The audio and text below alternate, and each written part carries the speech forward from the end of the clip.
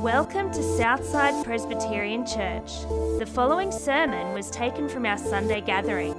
If you'd like to find out more, or if we can help you on your journey in faith, head to our website www.southsidepc.org or visit us any Sunday morning at 9 a.m.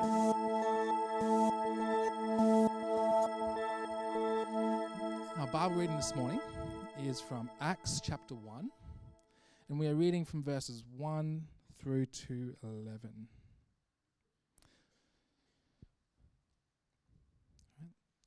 In my former book, Theophilus, I wrote about all that Jesus began to do and teach until the day he was taken up to heaven, after giving instructions through the Holy Spirit to the apostles he had chosen. After his suffering, he presented himself to them and gave many convincing proofs that he was alive. He appeared to them over a period of 40 days and spoke about the kingdom of God. On one occasion, while he was eating with them, he gave them this command: "Do not leave Jerusalem, but wait for the gift my Father promised, which you have heard me speak about. For John baptized with water, but in a few days you will be baptized with the Holy Spirit." Then they gathered around him and asked him, "Lord, are you at this time going to restore the kingdom to Israel?" He said to them, "It is not for you to know the times or dates the Father has set by his own authority. But you will receive power when the Holy Spirit comes on you, and you will be my witnesses in Jerusalem, in all Judea and Samaria, and to the ends of the earth." After he had said this, he was taken up before their very eyes, and a cloud hid him from their sight. While they were looking intently up into the sky as he was going, when suddenly 2 men dressed in white stood beside them. "Men of Galilee," they said, "why do you stand here looking into the sky? This same Jesus who has been taken from you into heaven will come back in the same way you have seen him go into heaven." Morning, everyone. Good to see you all here despite the rain. How about you just join with me in prayer before we start? Dear Lord, as we open your word today, I pray that we might have ears to hear what you have to say, and that I might faithfully explain the passage well, in your strength and not my own. Amen. How many of you have been in some sort of team before? A sporting team, a project at work, maybe a choir or a band, maybe even a volunteer team that helped with a cleanup or an animal rescue. In each of these teams, everyone has a specific role to play, and quite often there are some roles that are more important than others. I've played in a fair few sporting teams before, but mostly cricket and football. In these teams, each person has a specific job to do and a responsibility to do it well. But over the years, I've come to realize that some people have a more central role than others. The responsibility of the 12th man is very different to the captain of a cricket team. And the guy who plays the full 80 or 90 minutes is very different to the bench player, or the fill-in who gets, at best, a 10-minute run out wide on the wing. Now, I've been that bench player before. I also know what it's like to be the specialist fieldsman who, now the bats not bowls. Over the years, I've even had the privilege of running fine leg to fine leg in an 80-over game. Now, apologies for all the sport. If you're not following, don't worry. My wife can't stand the sport terminology either. You can sympathize with her after. But all I'm saying here is that in most teams, there are roles and positions that are more important than others. The captain of a cricket team will never run fine leg to fine leg. He's too important for that. No coach in their right mind would bench their star player when the scores are tied and there's only a few precious minutes to go. The reality is, as much as we like to avoid it, that there are some important roles on a team and some not so important roles on a team. So, whatever your experience is of teams, whether you're more generally the captain or the bench warmer, Each of us at least wants to have an impact and a significance on the team. No one enjoys being sidelined. No one feels good when their role is almost irrelevant. And this can carry over into other areas of life too. Sometimes our main drive for doing things is the desire to make a difference and have an impact on the world. None of us want to be redundant. None of us want to be overlooked or forgotten. So as we look at Acts 1, I hope we'll all begin to see where Christians fit in. If you're not a Christian, I hope you'll come away with a better understanding of the team that Christians are a part of. And if you are Christian here today, I hope you'll discover or be reminded of your role and the importance within the team. Now, Acts is the second part of a 2-volume work, in which the Gospel of Luke is the first part. In the first book, Luke, the author, follows the many things Jesus did in his life, from his birth right through to his death, resurrection, and his eventual ascension into heaven. It's a clear, powerful, and historical account of the climax in God's great plan, the moment when everything changed. After reading Luke, it becomes pretty clear that there's only one Saviour, one star player, whose role in the team is by far the most central and the most important. This person is Jesus, not Moses, not David, not Caesar, and certainly not us. Jesus, up to this point, is at the center of everything that's going on. He is the person on which all of Christianity relies, the player who ensures the success of God's plan to rescue the world, whom without, all of humanity would be doomed. Luke gives us a quick summary to make sure we're aware of this. Let's jump into the passage in the first 3 verses of Acts. In my former book, Theophilus, I wrote about all that Jesus began to do and to teach until the day he was taken up into heaven, after giving instructions through the Holy Spirit to the apostles he had chosen. After his suffering, he presented himself to them and gave many convincing proofs that he was alive. He appeared to them over a period of 40 days and spoke about the kingdom of God. A few weeks ago, we read in Genesis about the Garden of Eden, where God created the world and created humans in his image, to share in the loving community that already existed between the Father, the Son, and the Spirit. Then Josh led us through the fall, the moment when people first turned away from God, their Creator, and disobeyed his direct commands, destroying the loving relationship. Then we look at the rest of the Old Testament, where humanity constantly rebelled and disobeyed God. We watch as their sin, idolatry, and rejection of God's way leads them to turn their backs on their faithful and merciful God. All throughout the Bible, we see how hopeless humanity was and how amazing God is. Time and time again, God does his job perfectly, even when humanity failed. But then God comes into the world as a man. Jesus had at last run onto the field, and he came to rescue all peoples from their sinful and broken world. Up until this point, the only one successfully fulfilling their role and having an impact was God. Jesus was the ultimate move, the man in which all Christianity puts their hope in. Although, as we come to Acts, Luke assumes we're already familiar with all that Jesus began to do and teach in his time on earth. All it gives us is these first 3 verses where he summarizes that, verse 1, Jesus did great things and taught many people. Verse 2, he'd given instructions to his apostles before he was taken up into heaven. And verse 3, that after he had suffered, which is shorthand for being beaten, mocked, and crucified, he appeared to many people over the course of 40 days to speak about the kingdom of God and give proof of his resurrection and victory over sin and death. Without a doubt, Luke's first book was all about Jesus. And why wouldn't it be? Jesus is the only person in the whole Bible, in fact the whole of history, who perfectly upholds his responsibility, flawlessly performing his role. But at the end of Luke, and in this first chapter of Acts, Jesus goes up into heaven and leaves his disciples behind. At my old cricket club back in New South Wales, each year at the awards night, some lucky guy would receive the Yesterday's Hero Award.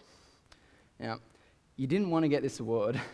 It was usually given to someone who, in past seasons, had done great, but in recent seasons wasn't really doing so well. It was pretty embarrassing to get that award, especially when it came in the form of a toilet seat. Is Jesus yesterday's hero? A guy whose influence and successes are now only a thing of the past? Does Jesus stop having an impact after he's taken up to heaven? Does Luke in his first book bench Jesus? Thankfully, the answer is no. In Acts, Luke starts off with Jesus' ascension for a specific purpose. Different from his account of the ascension in his first book, Luke adds particular details that help us see that Jesus will continue to play the most important role in the next chapter of history. The hints are found in verses 2, 4, and 5. In verse 2, he was taken up to heaven after giving instructions through the Holy Spirit to the apostles he had chosen. Verse 4, he, Jesus, gave them this command: do not leave Jerusalem, but wait for the gift my Father promised, which you have heard me speak about. And in verse 5, in a few days you will be baptized with the Holy Spirit. A transition is about to occur in the way in which God plays in the team. And Luke is highlighting this shift is between Jesus' role as a man and his role through the Holy Spirit. Instead of working in front of them as a human being, we see here that God is promising to relate to his people in a whole new, exciting, and powerful way. Jesus' ascension, Jesus' influential role wasn't over at the ascension. Here in Acts, he's promising his apostles that he'll continue to work, to instruct, and to be their guide and their strength. All that he'd done on earth was only the beginning. See here in verse 1. In my former book, Theophilus, I wrote about all that Jesus began to do and teach. Luke doesn't write all that Jesus had done and taught. Luke says he wrote about all that Jesus began to do and teach. The birth, life, teaching, miracles, death, resurrection, ascension to heaven, all that was only the beginning of Jesus' saving work. He wasn't abandoning his people by ascending into heaven. His job certainly wasn't finished back in Luke when the apostles watched him disappear. Jesus wasn't about to be yesterday's hero. He's still going to be the most important part of the team. Without a doubt, Jesus is, and will continue to be the star player of this rescue mission to save humanity from their own sinful and broken world.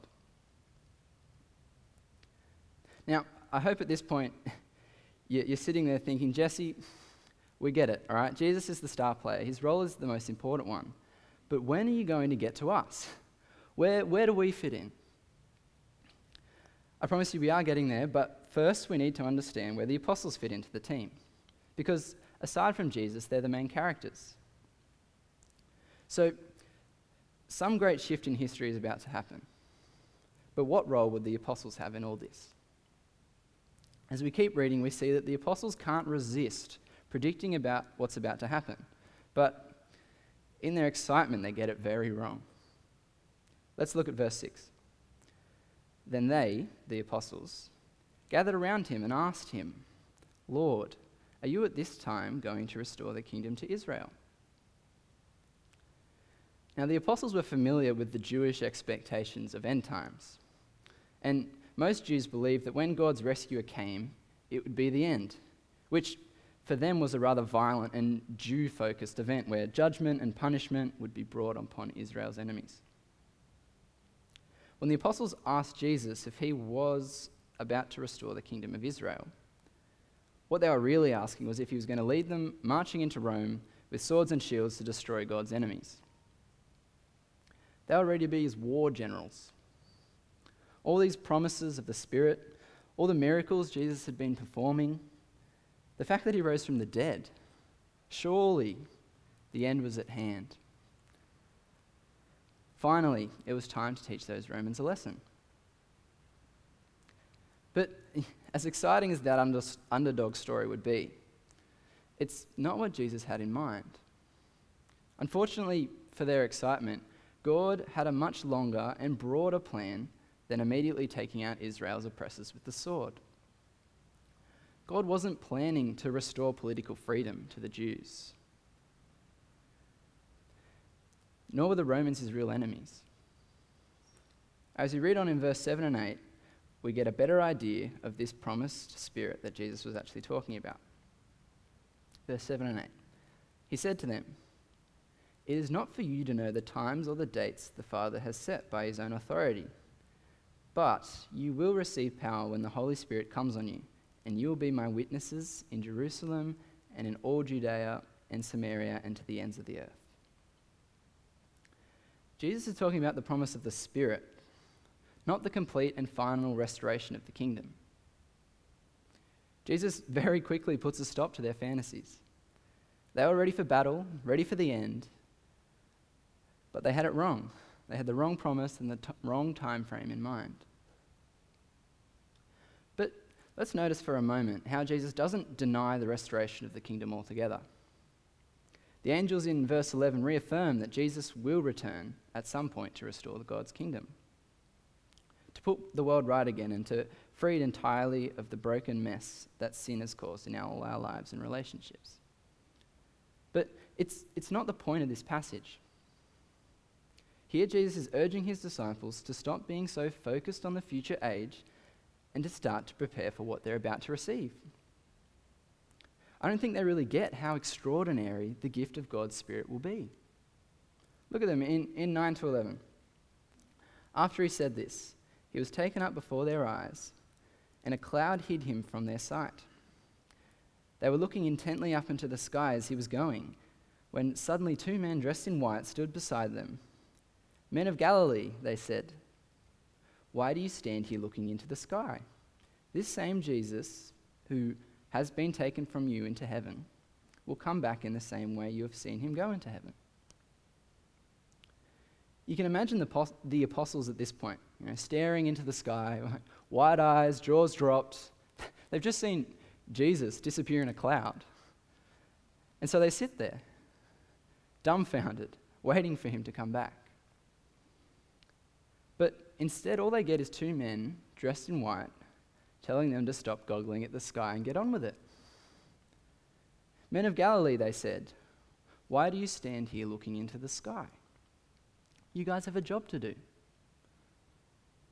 But what is this promise of the Holy Spirit? And what does it have to do with the apostles? Well, here in Acts 1, Jesus connects the promise of the Spirit with the prophecy that the apostles will be his witnesses, a shining light to all the peoples of the earth. The apostles got it wrong. This new age is not the end. God wasn't about to go in with sword and shield to conquer the Romans. Jesus rebukes the apostles for getting carried away by trying to predict the end of the world, and for thinking that the kingdom of God was only about the nation of Israel. What he wants them to see is how incredible the promise of the Spirit is. The apostles didn't get their role. While they did understand that they weren't the star player, Jesus was, they didn't get that they still had a significant, central, and important role to play. They weren't supposed to be spectators or bench players that do nothing until the final victory, where they run onto the field cheering. They seem to think they have nothing important to do but to stare, gaping up into the sky. While Jesus was still the main man, Jesus calls upon them to, in verse 8, "Be my witnesses in Jerusalem and in all Judea and Samaria and to the ends of the earth." Jesus, even though he was still to be the hero in the next chapter of history, had chosen to achieve this through the apostles, who were to be his witnesses to the ends of the earth. Continuing to act through his Spirit, God will continue to be humanity's saviour, as he had always been ever since the beginning of creation. But this time, it was through his apostles that God had chosen to keep working. While the apostles weren't the heroes, they were given a huge role to play, a massive purpose to fulfill, an impossible task to achieve alone. But they weren't alone. They'd have the power of God's Spirit with them as they witnessed. They wouldn't be going off alone in their own weakness. So, if God has the most important role to play, and the apostles have been swept up into an extremely important role alongside this, where do we fit in? Well, the good news is that God's Spirit, which filled the apostles, is the very same Spirit that fills Christians today, and for the same purpose too. Everyone who is filled with God's Spirit is to be witnesses of all that God is and all that He's done. Paul in Galatians 3 puts this beautifully. He redeemed us in order that the blessing given to Abraham might come to the Gentiles, that's us, through Jesus Christ, so that by faith we might receive the power of the Spirit. Christians who have faith in Jesus Christ now share in the same Spirit and have the same role as the apostles. Together we are witnesses to the whole world, called to proclaim the message of the gospel by the power of God's Spirit. So, if as Christians we have the power of the Holy Spirit inside us, equipping us with the power to be effective witnesses of the gospel, what exactly does our role look like in the here and now, in everyday life? Well, first, our role is not to stress about predicting the end of the world, even though it's tempting with all the war and COVID going on at the moment. Jesus will return to restore the kingdom. God has that part covered. It's in His plan. Of course, we should hope in our future restoration and allow the promise of eternal rest to encourage us in all that we do. But we can't let it take our attention away from the promise that we get here and now. We can't let ourselves get so caught up in the end time stuff that we sit back and miss the opportunity God has given us to play a part in saving humanity. God is offering us, He's offering you and me, an opportunity to have an impact in the greatest rescue in history. But if you're anything like me, when it comes to evangelism, it's easier said than done. In school, I really struggled with evangelism. I just felt like I didn't know how to bring Jesus up in a conversation. It seemed so forced, so rigid. I didn't want to come across as obnoxious or annoying. I felt like people didn't want to hear it. And I was afraid of being singled out as different. But the issue was that I was trying to force witnessing around my character, rather than letting witnessing be my character. We can't witness separate from the Spirit. We can't do it on our own. Witnessing doesn't work when we try to have it as a side to the main meal, as some sort of add-on to our identity. Everyone is different in this world. To stay true to who we are, we have to recognize that the very essence of being a Christian is to be a witness, to let the power of the Spirit speak for us. We can't be Christians and not witnesses. Being filled with the Spirit is allowing God to live in us and to shine out of us into this fallen and broken world. Every Christian is a witness. But what does being a witness actually look like? A lot of the time I feel as though we get caught thinking that witnessing can only be street evangelism or talking to strangers about Jesus. But witnessing is so much more than that. If witnessing is our purpose, the very reason for our existence here on earth, shouldn't we be living and breathing it? Jesus shouldn't have to be forced into a conversation. It should be a topic that just keeps popping up naturally. More and more, I'm starting to see that witnessing is more about small relational steps rather than forced one-off conversations. 4 weeks ago, God gave me the privilege of being a part of my sister-in-law's transformation. For 5 years, Gina, my wife, and I had been a part of her life, watching as she became more and more lost. Well, at the same time, knowing that Jesus was what she was looking for. At the start of this term, she came up to celebrate her 21st. We invited her, if at first I might have been a little unwilling, into our home, where she could live amongst us and watch us read our Bibles each morning, to see the way Gina and I treated each other, and treated her as well. Gina invited her to church, and we were surprised when she agreed to come along.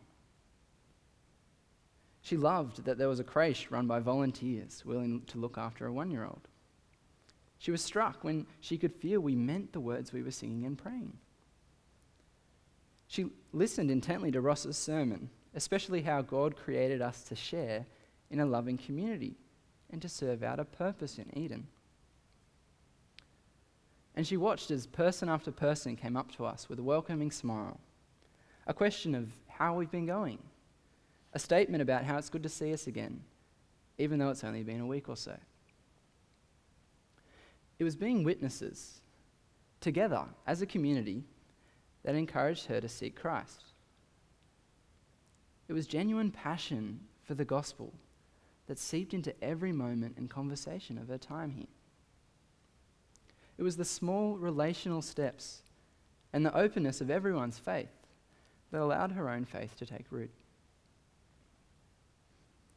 God called her home. She found purpose. She found where she belonged. And I just want to make it very clear, we didn't get everything right. I had no idea how relentless a 1-year-old can be when they can't go anywhere because of COVID. Stuck in a 2-bedroom apartment with no toys but my empty CD cases, they're so demanding of attention. I mean, I love my niece and sister-in-law and enjoyed having them stay with us, but my patience, man. By the end of it, every cry, every grain of rice or card that I found in places I didn't even know she could get to, every demand of being held when I had plenty of important things that needed doing. I always thought my patience was one of my strong points, but I now see that all you parents are in a whole nother league.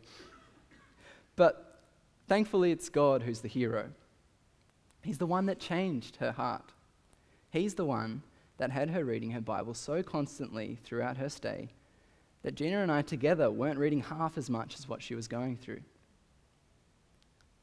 My failings and my weaknesses were nothing in comparison to the way God spoke to her through us and through his word. By the grace of God and by the power of the Holy Spirit in us, she's now gone back to Tasmania and going along to church, reading her Bible nightly, and catching up with Gina once a week to ask the many questions she wants answers to. It was by God's strength and his power that she came to know Christ. It was by our witness that she saw and believed. It was by the power of God that through the witness of Gina, myself, and our entire church community, that another little one was brought safely home. So as we finish up today, I want to encourage all of us to take note of the community we're a part of here at Southside. To appreciate the genuineness of those around you who live and breathe the gospel.